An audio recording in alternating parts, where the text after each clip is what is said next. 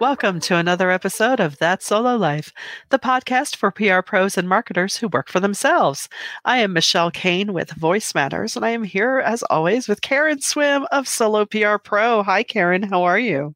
I'm great, Michelle. Hi, how are you doing? I'm doing well, doing well. Hey, you know who I'm doing better than? Southwest Airlines. That's who I'm doing better than. Yeah. Unfortunately, I think we all are.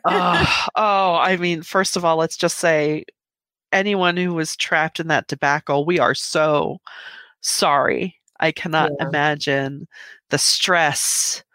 I mean, I always get angsty even when they play the little, we're slightly overbooked. Who would like another ticket? Because I am a rigid traveler. I booked my flight because I want to be home X because I have all these things to do after.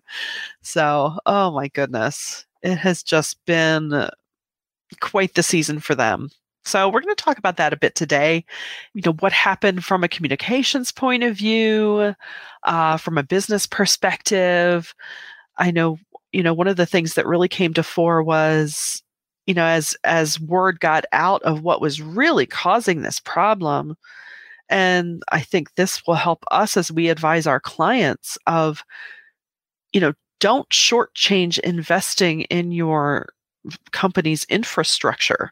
In this case, having this archaic manual call-in system for staffing, because, if that crashing, well, we saw what happened. Yeah. Don't put that off. Yeah. I mean, it's interesting because, of course, when anything seems to go wrong with an organization and it becomes public knowledge, the general public will label it as a PR failure. This wasn't a PR failure. This was an institutional failure or an organizational failure. Yes. However, I think as solo PR pros, it's important for us to take a moment and to understand again. And I know that we do, but it's a good reminder how important it is to be really embedded in your business and understand. So, for example, before, and I'm sure many of you do this, if we're working with a client on, any type of a big launch, we ask about technology questions. We also ask them not to do anything new before a launch. So please don't go making adjustments to your website before a launch. Don't do these things. But we always like to run through any type of customer-facing system ourselves right at the beginning of our engagement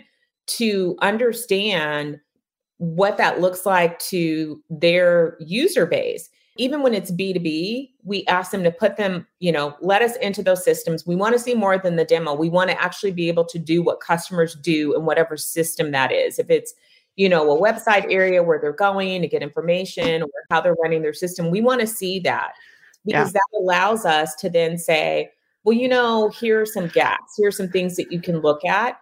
I think it's important that we get comfortable looking at things from the external facing viewpoint so that we can advise and be proactive before it becomes an issue. In this case, with Southwest, understanding how scheduling happens and, pointing out like we need to make some changes. They could have made changes. I mean, God, it was quiet during the pandemic. Yeah, right. They had all that time. Now, I did read one piece, again, not 100% verified, of the different points of view of the CEOs. I guess the one that had been in place for about 10 years or so was very much focused on the bottom line, and that's really all that mattered. Didn't really matter as far as the health of the company and its ability to, move into the future and keep up, or just, hey, provide basic service. But I think that's so key what you said about our seat at the table as a counselor. Don't be afraid to, I don't want to say jump out of your lane. There's probably a better way to say it. But take that initiative if you see something that you can, foretell is like, oh, that's not maybe going to end so well for you. I really suggest, this. That is part of our job because, yes, our job is to handle crises, but it's also our job to help them prevent the crises to begin with. Absolutely. I mean, and this is why I like starting every engagement with a thorough assessment of the business. I mean, we Yeah. look at the competitive landscape, we look at all of their, marketing assets, we look at everything. And, am I a website designer? No, but can I look at a website and go, this is confusing, your value Yeah. proposition isn't clear? Yeah. Absolutely. Can I look and say, well, when I hit this, there's a dead link? So I, always advise adding that time into the front of an engagement for that, assessment. And then you can start to make some recommendations and put it in a report. And I do this a lot. And it's funny, I always find stuff, Mm-hmm. always find things that need to be fixed. Clients really appreciate that. They appreciate that you're taking a whole look at your business and you're coming at it with fresh eyes. So we all know how easy it is when you are looking at something all the time or you're part of a company for a long time. You can miss things because your brain almost starts to not see them. Yes. And so, I think it's unfortunate that, for a company that seemingly is so devoted to service, they really missed it big time on making sure that the components that go into serving their users failed so dramatically. Yeah, I agree. I think that is probably what was part of the shock to our collective system because of all the airlines to expect that from. You think, wait, the jokey flight attendants, that airline, they messed up. Hold on, what's happening? But ask the people that were stranded in airports for several days, or shoot, even the crew that couldn't get to where they needed to be to do their jobs. It's just so frustrating on such a monumental level. And, I think that this is one of those things that could have been definitely managed with a proactive crisis plan. Mm-hmm. Some attention could be drawn to that because you would think, okay, we know that holiday seasons are busy. We have some information, or we had information going into 2022 that travel rebounded with a bang. Like it was off the charts. Yeah. Last year, the travel season was busy. Last year, we saw a lot of cancellations. Yeah. So if you're sitting down as a comms person and you're, working within the organization and working through crisis scenarios, I would say weather is an obvious one. And then a big rush of holiday travelers. And so it seemed natural to have a plan and to look at, okay, are we equipped to handle these things? Long before we ever got to December 2022, this should have been addressed. And so it really is unfortunate. And I've seen some statements about, can Southwest Airlines buy back buyer trust? And as a communicator, that brings up something else, for us is it's hard to do that these days. Coupons and discounts and monetary offers are not necessarily winning back consumers' trust, or, even if those consumers are B2B consumers, because we have lost trust in institutions over the past several years. Institutional trust has declined. Yeah. If we already don't trust institutions, we've seen it really erode that old brand loyalty. Yeah. People are comfortable in so many situations switching brands. So they're not going to necessarily stick to a brand. And if you mess up big time, you may have lost them forever.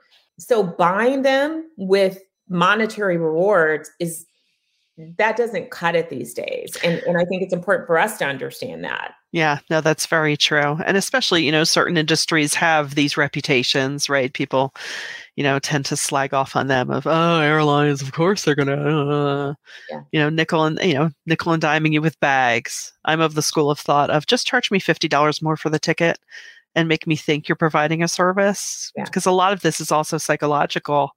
To go back to the bit of having the crisis plan, it's really unfortunate for them because apparently they couldn't acknowledge that they had, a mechanical issue in their scheduling system that needed updating. So they were probably also blind to, well, why would we need a crisis plan? There's no crisis. Everything's fine. And that does unfortunately come back to sometimes you do have to spend the money. Your marketing team is not a frivolity. It's a necessity. Your comms department is there to help you shape your brand, to keep those customers loyal. And if your activity doesn't match up to that, I think that further damaged them, that they had such a great reputation that, And as we help our companies, so, it is our responsibility to protect the brand and reputation of our clients. And as part of that responsibility, I think it's really important to enforce that brand loyalty no longer comes just by meeting expectations. So if you're an airline, then that means that when your customers pay you, they're expecting you to take them from point A to point B. Right. That's expected. So if you do that, that doesn't win you brand loyalty. You have to go beyond meeting expectations in order to gain brand loyalty. And that's important for us as PR practitioners to remind our clients that just doing what's expected is not exceptional. It's just you met their expectations. Right. You sell a software service and it works like it's supposed to, then you've met the brand promise. That's great, but you're not exceeding expectations. You're not delighting your customers. And so you have to really think about what is it that we can do beyond those expectations in order to instill brand loyalty and to strengthen the trust between us and our publics. Right. I think a big part of that could have been right away, no question. Yes. Hotel vouchers. Yes.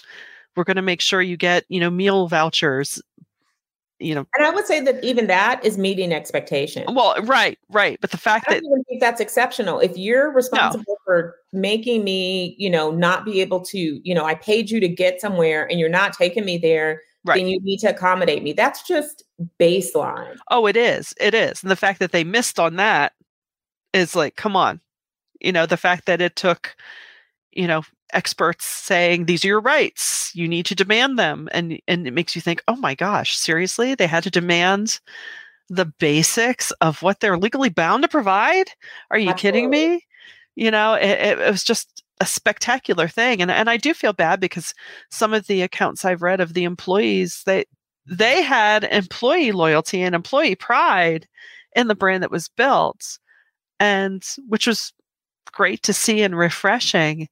And it was, it's such a bummer that now they're deflated. So now they've got really two problems.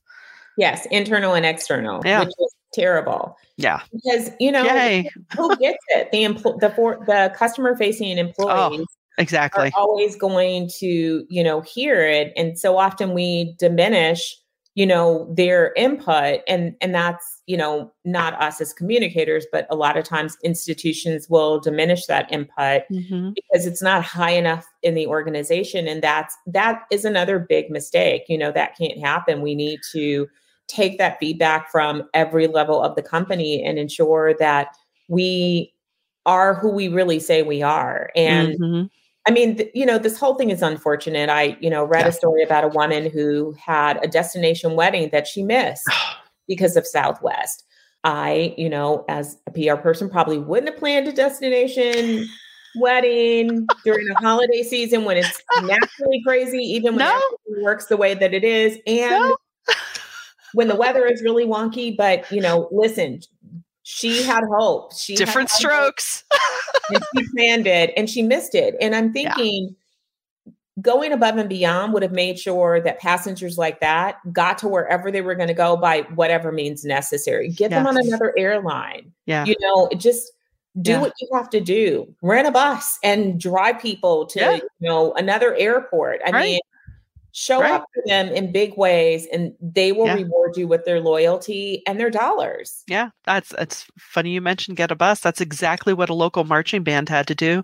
They were chosen to play in the Peach Bowl and their tickets were with Southwest. So thankfully their travel agent summoned a tour bus company and got them there. Not the way they had planned it, but wouldn't it have been cool if that had been done by the airline itself? Like, we're going to get you to your destination. I mean, there are all stories about strangers who rented a car together and just drove to their destination. But, again, if we talk about going above and beyond, that's not expected, but those are the kind of gestures that help people to really be like, oh my God, I can't believe, yes, it was a mess, but here's what they did for us. So no, it's true. And, even as often as we say, look, business is business, but when your business is helping people, and yeah, flying is, I'm helping you get from point to point. The fact that if they could have shown, yes, we care so much about making sure your experience is good, that we do go over and above, even though we're spinning right now, that would have spoken so many volumes and really have turned this whole thing around. So it's a bummer all around. Yeah, and I think, it's funny as we're talking about this for, independent PR people, we of course have a little bit more control over our own reputations and our self-worth. Unfortunately, in-house comms people are only able to do what they're able to do. It's correct. I truly believe that many of them know exactly what to do. Many of them counsel the right things to do, and sometimes they're not heard. Right. But I will say that I forgot where this point was leading, but again, it's really important for us to understand all of the parts and to make the right recommendations, to document those recommendations. We can't force clients to follow our counsel. No. If you have clients who continuously ignore your counsel, I would say it's probably time to find a new client. But you want to cover yourself and have things documented. Like, I pointed this out. We have meetings about this. I shared the recommendations. I counseled to do this. These things failed. Because I'm telling you, that brand loyalty thing is so much harder. And it's not just about being in a competitive environment. It's just, again, because you can't be willing to just do what you said you're going to do. That's baseline. That's not going to get you loyalty. It's not going to have people that are raving fans about your company. These days, you really have to go above and beyond expectations. And I think, for years, we used Harley Davidson as an example of that. And it's not because they met expectations. They went above and beyond expectations. The same with Disney, who has also a company that recently lost its way and is trying to find their way back with Bob Iger returning to the helm, is that they didn't just meet, they wanted to exceed and create this magical experience. Well, that mindset is not only something that Harley Davidson or Disney can do. That's something that every company in its own niche can and should be striving to do. And it's something that as PR pros, we need to take to heart as well. Are you just meeting expectations, or what are you doing to delight your customers? What are you doing to really incite and motivate loyalty to your brand and to your company? What are you doing that people, when somebody says PR, your client says, oh my God, you have to hire Michelle Kane. And you have to hire Karen Swim. Yes. Yeah. I mean, there is that fine line between over-servicing, but I think it's just the way that you carry your relationship with your clients is, and I will tell mine, I'm like, look, I'm your champion. I am going to be, even when I'm looking on social media for my own benefit, if I see something that, shady about you, or, people are bad talking you, we're going to, not that I'm going to just start a flame war, but my point is I have your back. Yeah. And I think that is, a major step in exceeding those expectations of just, well, here's your 3 posts this month. And I wrote this release. Not thinking, well, what else could we do this? How could we do this a different way? How can we get you more recognition? Blah, blah, blah, blah, blah. So there are ways. And sharing competitive intelligence, I think that's something that people don't expect of us on an ongoing basis, but share competitive intelligence. Not that you're sharing your customer secrets, but it means that you're always looking at the landscape. You're looking for trends. You're looking for things. How can you help your customers innovate and grow? Bring ideas to the table like, hey, I saw this and I thought that this could be something good that we could adopt. Right. So that's going above and beyond. And I agree with you. We don't want to overservice. That's a mistake, because now you're setting unrealistic expectations, but you do want to find ways to delight the people that you serve, so that you're not just at that baseline level, but that they really, really want to stick with you. They Mm-hmm. are loyal to you because you've shown that you are loyal to them. And I think that that's where it starts. Am I loyal to my customers? Am I, as you said, a champion for them? Am I, and I think that's why we all love being solos, is because we really get to work with companies that, they're our jam. We love them. We love what they do. We love the people. And so we can really get on the front lines for them because we care. If you're serving people that you don't care about much, that becomes not impossible, because sometimes it is about a transaction. You have to do a job and you do it. Sometimes projects are like that. It's not that you don't like them or you don't believe in them. It's just, may not be that exciting. It's all right. But no, it is a good time when you do have that relationship with your clients and you can believe in them, and it's not hard to go above and beyond a bit, without hurting. You're not going to hurt yourself. We promise. Yeah. Well, we hope no one was injured listening to this podcast. We hope you got some value out of us today. And if you did, please like us, follow us, subscribe to our YouTube channel, subscribe to our podcast, share it around. We'd really appreciate that to get the word out. And we thank you for joining us for this episode of That Solo Life.